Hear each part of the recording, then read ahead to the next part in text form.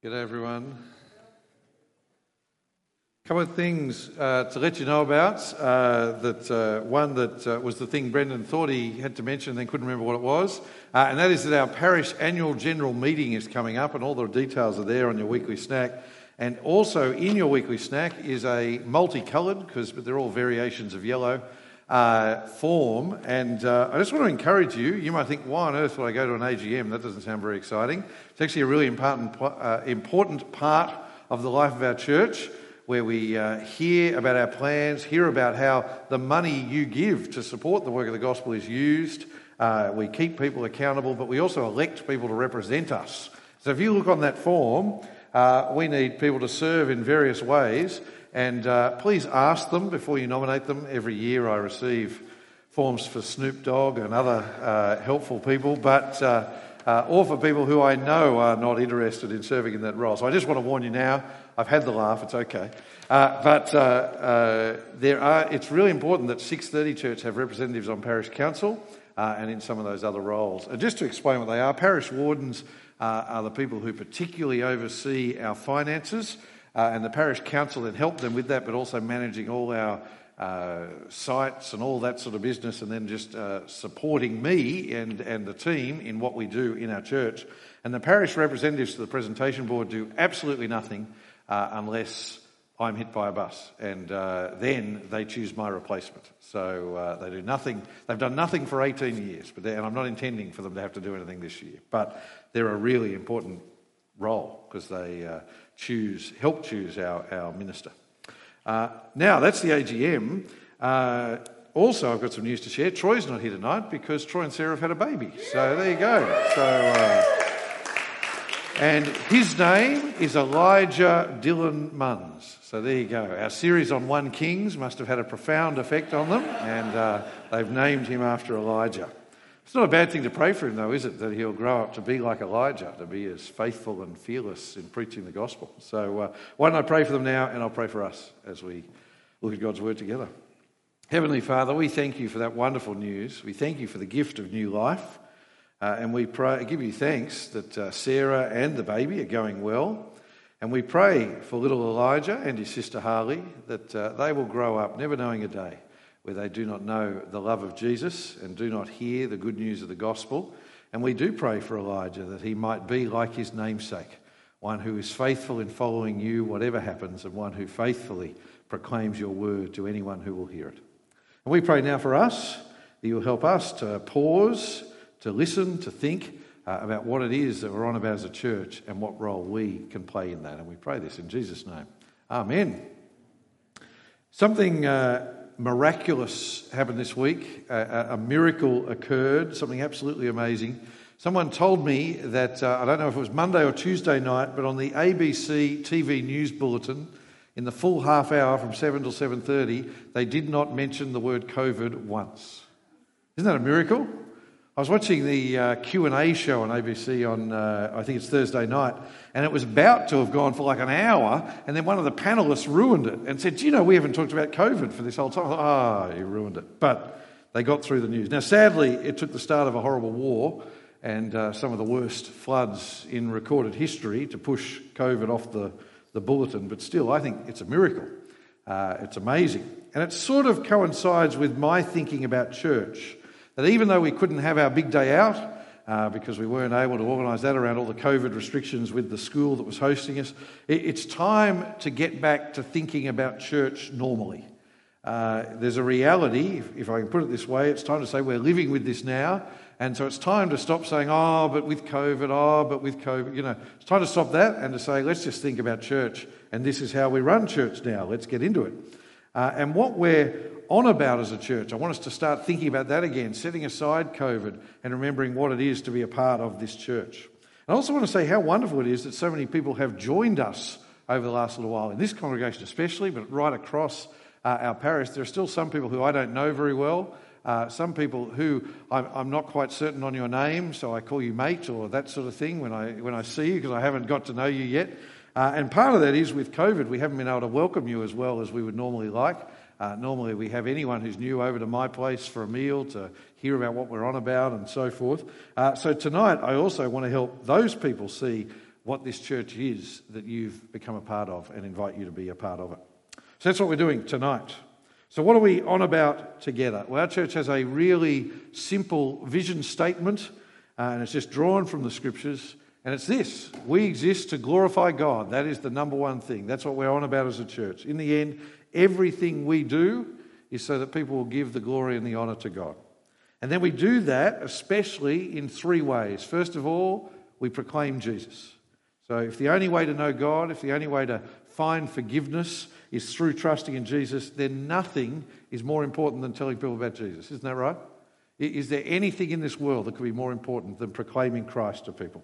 And so that's why that is front and centre of everything we do. Then secondly, though, we grow disciples. God wants everyone to not just come to know Jesus, but to then grow to be more and more like Jesus. That is God's desire for you. Not just that you find salvation in Christ, but that you grow to be more like Jesus. And so that is one of the reasons that the Bible is just at the centre of everything we do, because that's how you grow as a disciple of Jesus, by coming to know God's word better and better. And that's why we make such a big thing of everyone being in a gospel team. That's because we want every person in our church meeting with other Christians, grappling with the scriptures, encouraging one another in that way. It's why we focus on the Bible in all our youth ministry and all our children's ministry. We don't run Kids Plus so that parents don't have to pay for after school care on a Friday afternoon or a Thursday afternoon at Bexley North. We do it because we want to teach kids the Bible. We want to see even children grow as disciples of Jesus. But then thirdly, we're on about serving together. We are convicted that the Bible, from the Bible, that God gives every person in his church gifts that it is our responsibility to use to build the body of Christ, which is his church, our brothers and sisters in Christ. So that is our vision as a church. It's really simple. We don't like to make it complicated. I can't handle too much complication. Really simple, drawn from the scriptures. That is what we do together.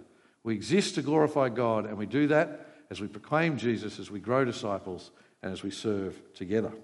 And it's that final part that I want to focus on today, serving together. Because for many of us, our opportunities to serve have actually been more limited over the last 2 years. That is just a reality. Other than people who are really good at running Zoom meetings or operating cameras or that sort of thing, their business has boomed, you know. For others, our opportunities to serve have been limited by COVID. And I've actually had a load of people right across our church say that to me. They say, hey, I've just got to get back into serving. I've got out of the habit of serving because things shut down and all that sort of stuff. When are we going to do that? And I told them, wait for tonight. So there you go. So as we get into the new normal, we all need to think about how can I be a part of serving? How am I going to be a part of serving? Before we get to that, I want to go back a step. I want to think about why serving is actually at the centre of what it is to be a Christian. And there's two reasons I want to draw out. They'll come up on the screen, but you should also have your outline as well. So the first one is we follow a Lord who serves. Our first Bible reading today was really short compared to the second one. That was one thing. Did you notice that? Jess was up and gone before you'd even got to the... And then Askin was up here for half an hour. But Jess's Bible reading is one of the most important passages in all of Scripture because it's where God first chooses a people for his very own. When he goes to Abraham and he makes promises to Abraham. And if you saw in those 3 verses that Jess read for us, at the very centre of God's plan in choosing a people was so that they would be a blessing to the whole world. And that actually sets the whole agenda of the Bible. God is a God who wants service happening, wants people to serve others. And that's because it's the essence of who God is. It's the essence of who Jesus is. So the most famous verse on this is Mark 10:45. This is the verse I talked about at the Life course last Tuesday night. It's, for even the Son of Man did not come to be served, but to serve and to give his life a ransom for many. You see, the very core of the gospel, keep it on there please, Beth. The very core of the gospel, Jesus coming and dying to pay the price for our sins, was an act of service. Jesus did not come for us to bow down and worship him, even though that's right. He came to serve us, even to the point of giving up his life. Self-sacrificial service of others is why Jesus came. And nowhere do you see that more sort of poignantly than in that story we read from John 13 before. So open up your Bibles. John 13 is where we're going. So here at this moment, Jesus and his disciples, they come to share a meal, but this is no ordinary meal. One, it's the Passover festival, where they remember God's salvation of his people. But more than that, this is the final meal Jesus is going to share before he goes to his death. So this is his final meal with his disciples. And so as they come here to share this meal, and in that world, you've got to remember, of sandals and open sewers and dust, and where you walked everywhere, your feet were awful. So, I mean, I hate taking my shoes off when I've been wearing them for a while if there are other people around. It's not helpful for anyone. But theirs is a world apart. Theirs is a different world. And so you actually had a servant. It was a servant's job to wash the feet of the people so they could then enjoy the meal. But in steps Jesus. Look with me from verse 4. It says, so he got up from supper, laid aside his robe, took a towel and tied it around himself.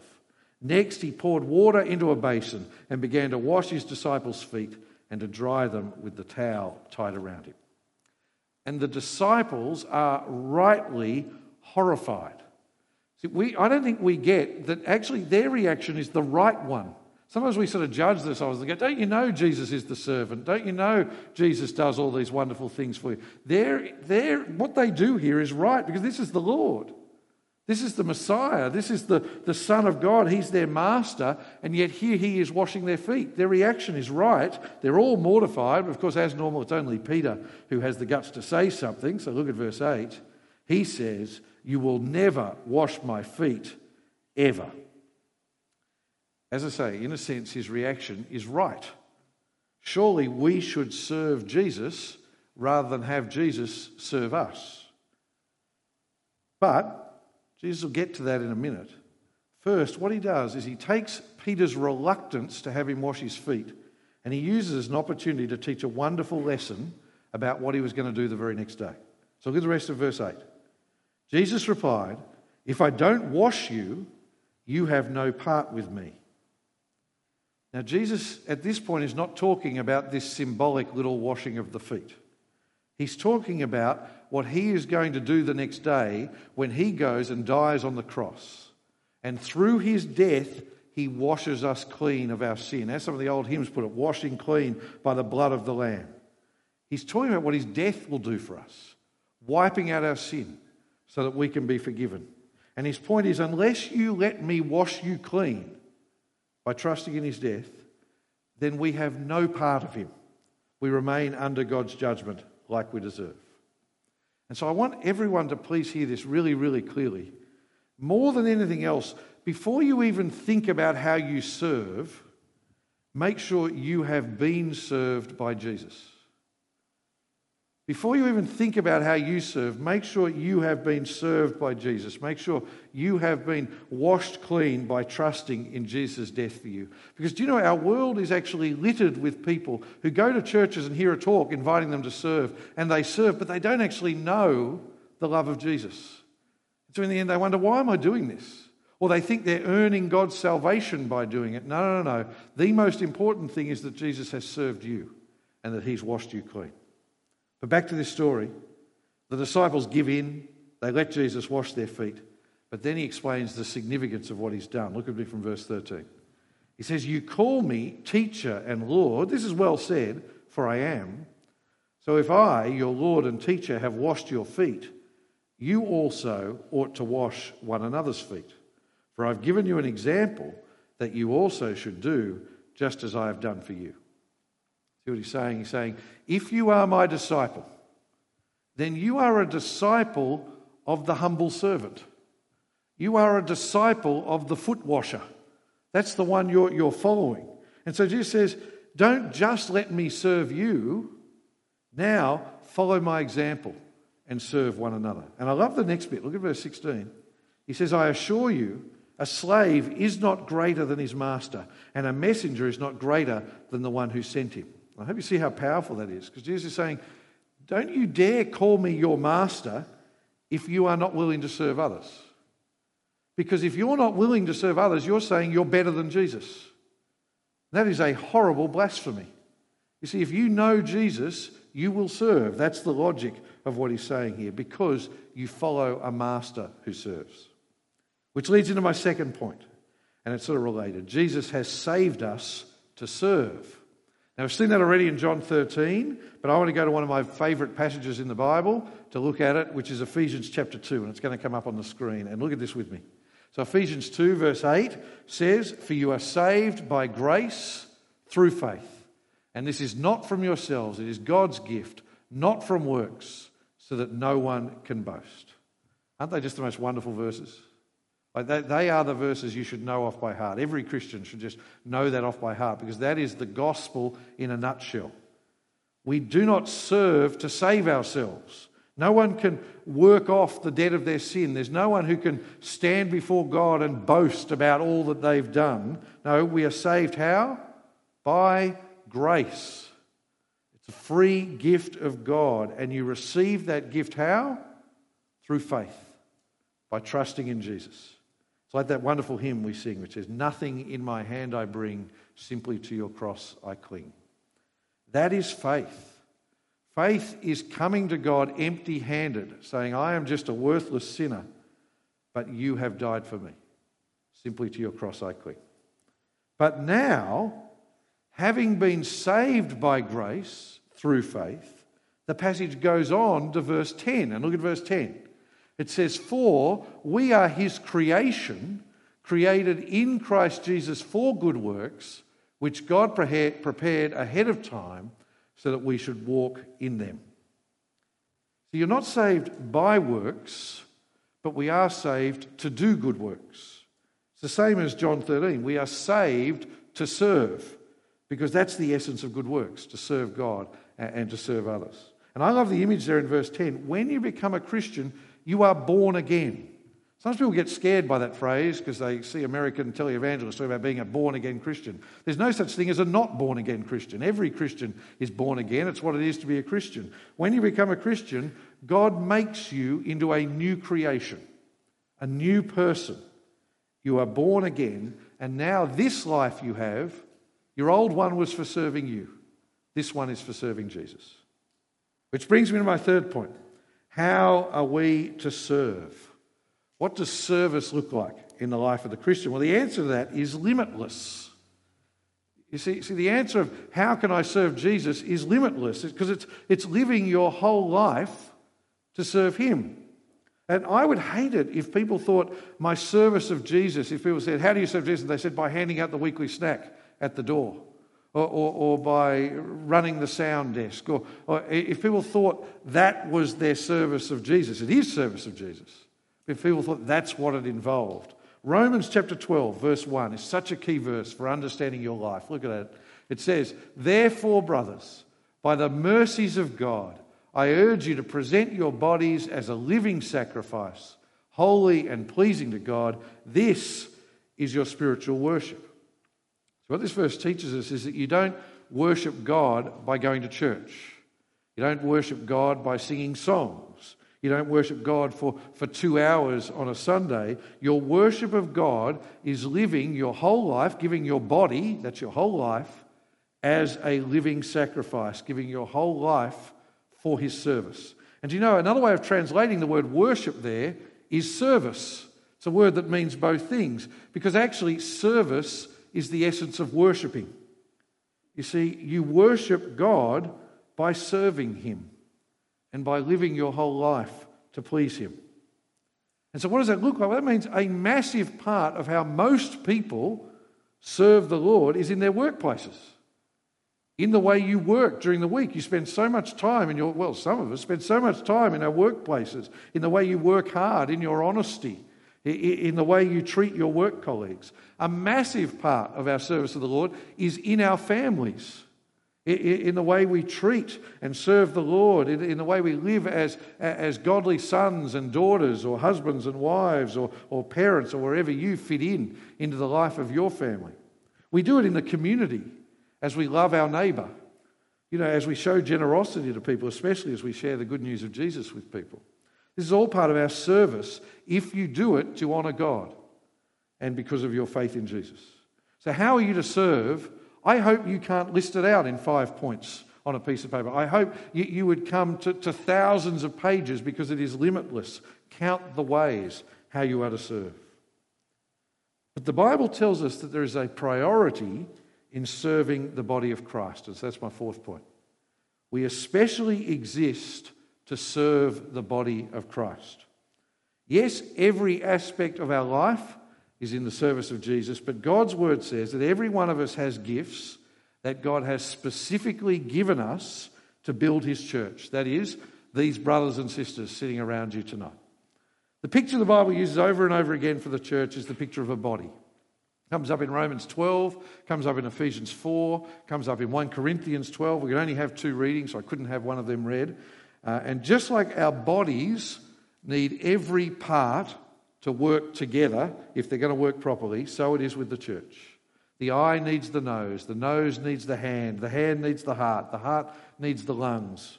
And God makes you the way you are, and he gives you the gifts that he has given you, and he says, now you work out how to use those gifts to build up my church. And God says that means don't be jealous of people who seem more gifted than you. Don't be jealous. Don't think, oh, I wish I had that. No, just praise God that they can use their gifts to build up the body, and you can use your gifts to build up the body. But you just worry. Use the gifts God has given you to serve and to encourage the body of Christ, which is his church. I love how he puts it in 1 Corinthians chapter 12. He says, now there are different gifts, but the same Spirit. There are different ministries, but the same Lord. There are different activities, but the same God activates each gift in each person.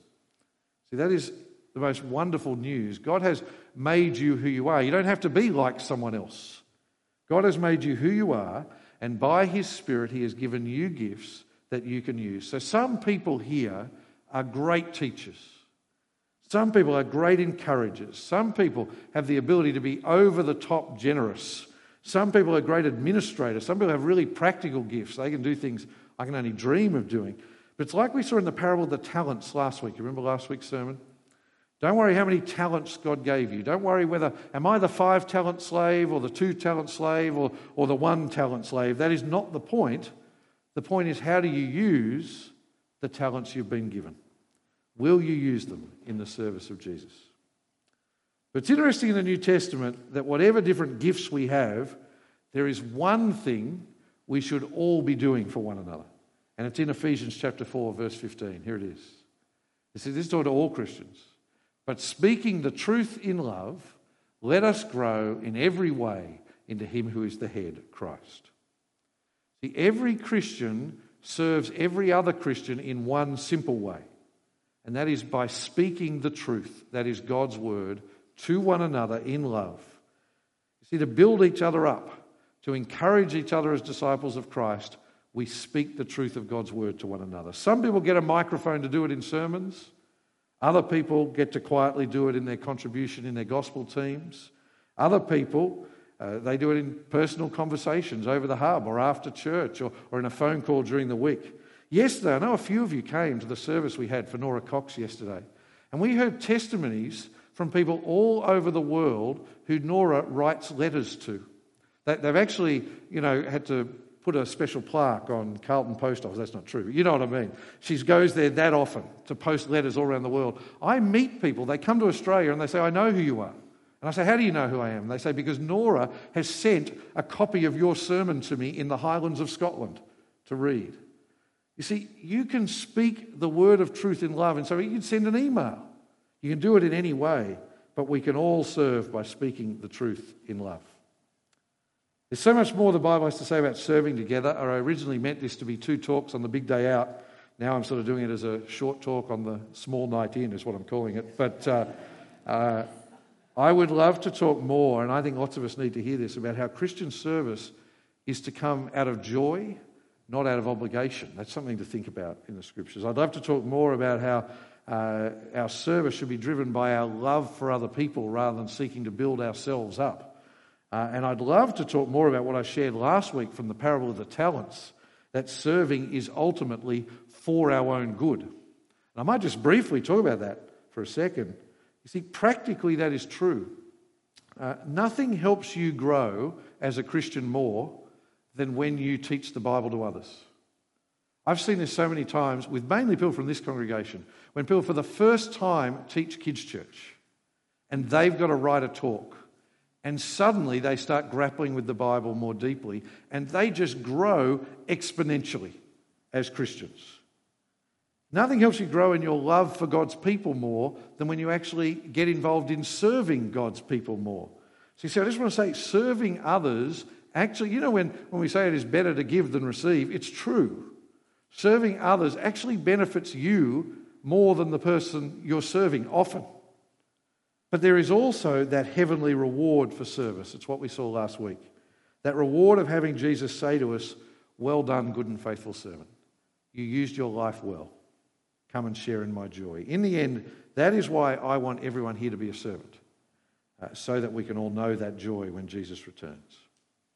But now, I want to get totally practical, and I want us all to think about how we're going to serve. So I've got some faithful assistants, and they're this morning they were a bit slow handing these out, so they're rushing now. But now these forms are coming out, but I want to just say, do not touch this form with a pen now. Okay? I want to scare you here. Because if you fill it in right away, what you do is you don't prayerfully think about it. You just say, yeah, I've done that before, I'll do those three things. You know, that sort of idea. I want you to hold on to this form. I want you to take it home. And I want you to prayerfully consider your service as a part of your church. And then you can either fill in the paper version and bring it next week, or you can fill in the online version you're going to get sent during the week. And for people watching on, I just looked at the wrong place for the camera, for people watching at home or in the other hall, hopefully there's some going over to the other hall, but and Kevin's saying there is, but for people watching at home, you'll get an email with this. But all I want you to do now is look at the form, not fill it in, okay? But I need a copy of the form too, so I know what I'm talking about. But no one's heard me. There you go. Brendan has. Thank you. On the front is some encouragements to read. On the back is where I want you to look at. The first one at the top is if you actually want to talk about serving in a ministry team during the week. And I think that is actually the most important part of this form. And the wonderful thing is, at 6:30 Church, nearly all of you already do that. So nearly everyone at 6:30 Church serves in various ways during the week, whether it's youth ministry, whether it's kids ministry, all sorts of things during the week. Gospel team, leading, international ministry on a Friday. So many ways that people at 6:30 Church serve beyond just the Sunday service. But if you're not already involved, you're not signing up for anything for ticking that box. What you're saying is, I'd love Troy or Phil or Avril or someone to give me a call so that we can just chat about, are there ways that my gifts can be used better at church? Is there a ministry team that I can be a part of? So actually that's the most important one, number one. But number two there, with all those tick boxes, every Sunday there's maybe 20, I don't know, I've made that number up, but something like that, people involved in just making church happen. And given the importance the Scriptures put on our gathering together and serving one another, it's my hope that every single member of 6:30 Church would be willing to put their hand up to help in different ways on a Sunday. And if you put your hand up to do it in multiple ways, you don't have to do them all every Sunday. You know, that's the more people there are, the more it spreads around. But it might be serving on a roster to do those smaller but very important jobs like Bible reading or greeting or pack up. Maybe it's serving on a team like, tech sort of guys at the back, PowerPoint and sound, that sort of thing. It might be music. We always need to know if there are more people with music gifts who can serve. The hub has come back, so we need people who are willing to serve as a part of that. But I want you to go through that carefully and think about how you might serve in the life of our church. My personal view is we don't have enough of you up here regularly. And I want the people who are up here more regularly, not up here as regularly, because there's other people up here regularly. Does that make sense? So I think sometimes we go, there's other people who lead the prayers, there's other people who do the Bible reading. I want us to show our diversity and the fact that everyone can be involved in serving. So have a look there. Find ways that you can be involved in serving at church. And then you'll also see on there some occasional but wonderful ways to serve. The people who I think Jesus will give a special clap on the back to are the people who serve in cleaning and mowing, but also things like, cooking meals, administration, and your name can go in as part of those rosters. So I want you to take that home. Remember, service is all of life. This is only a part of it. Don't fall into that trap I warned about before. But please take that home and prayerfully think about how you are going to use your gifts to serve and build Christ's body. Now, though, I'm going to come back in a minute and talk about some other things after this in the life of our church. Now we're going to have a song. So the musos are going to come on up before I come back. And our song is How Deep the Father's Love for Us.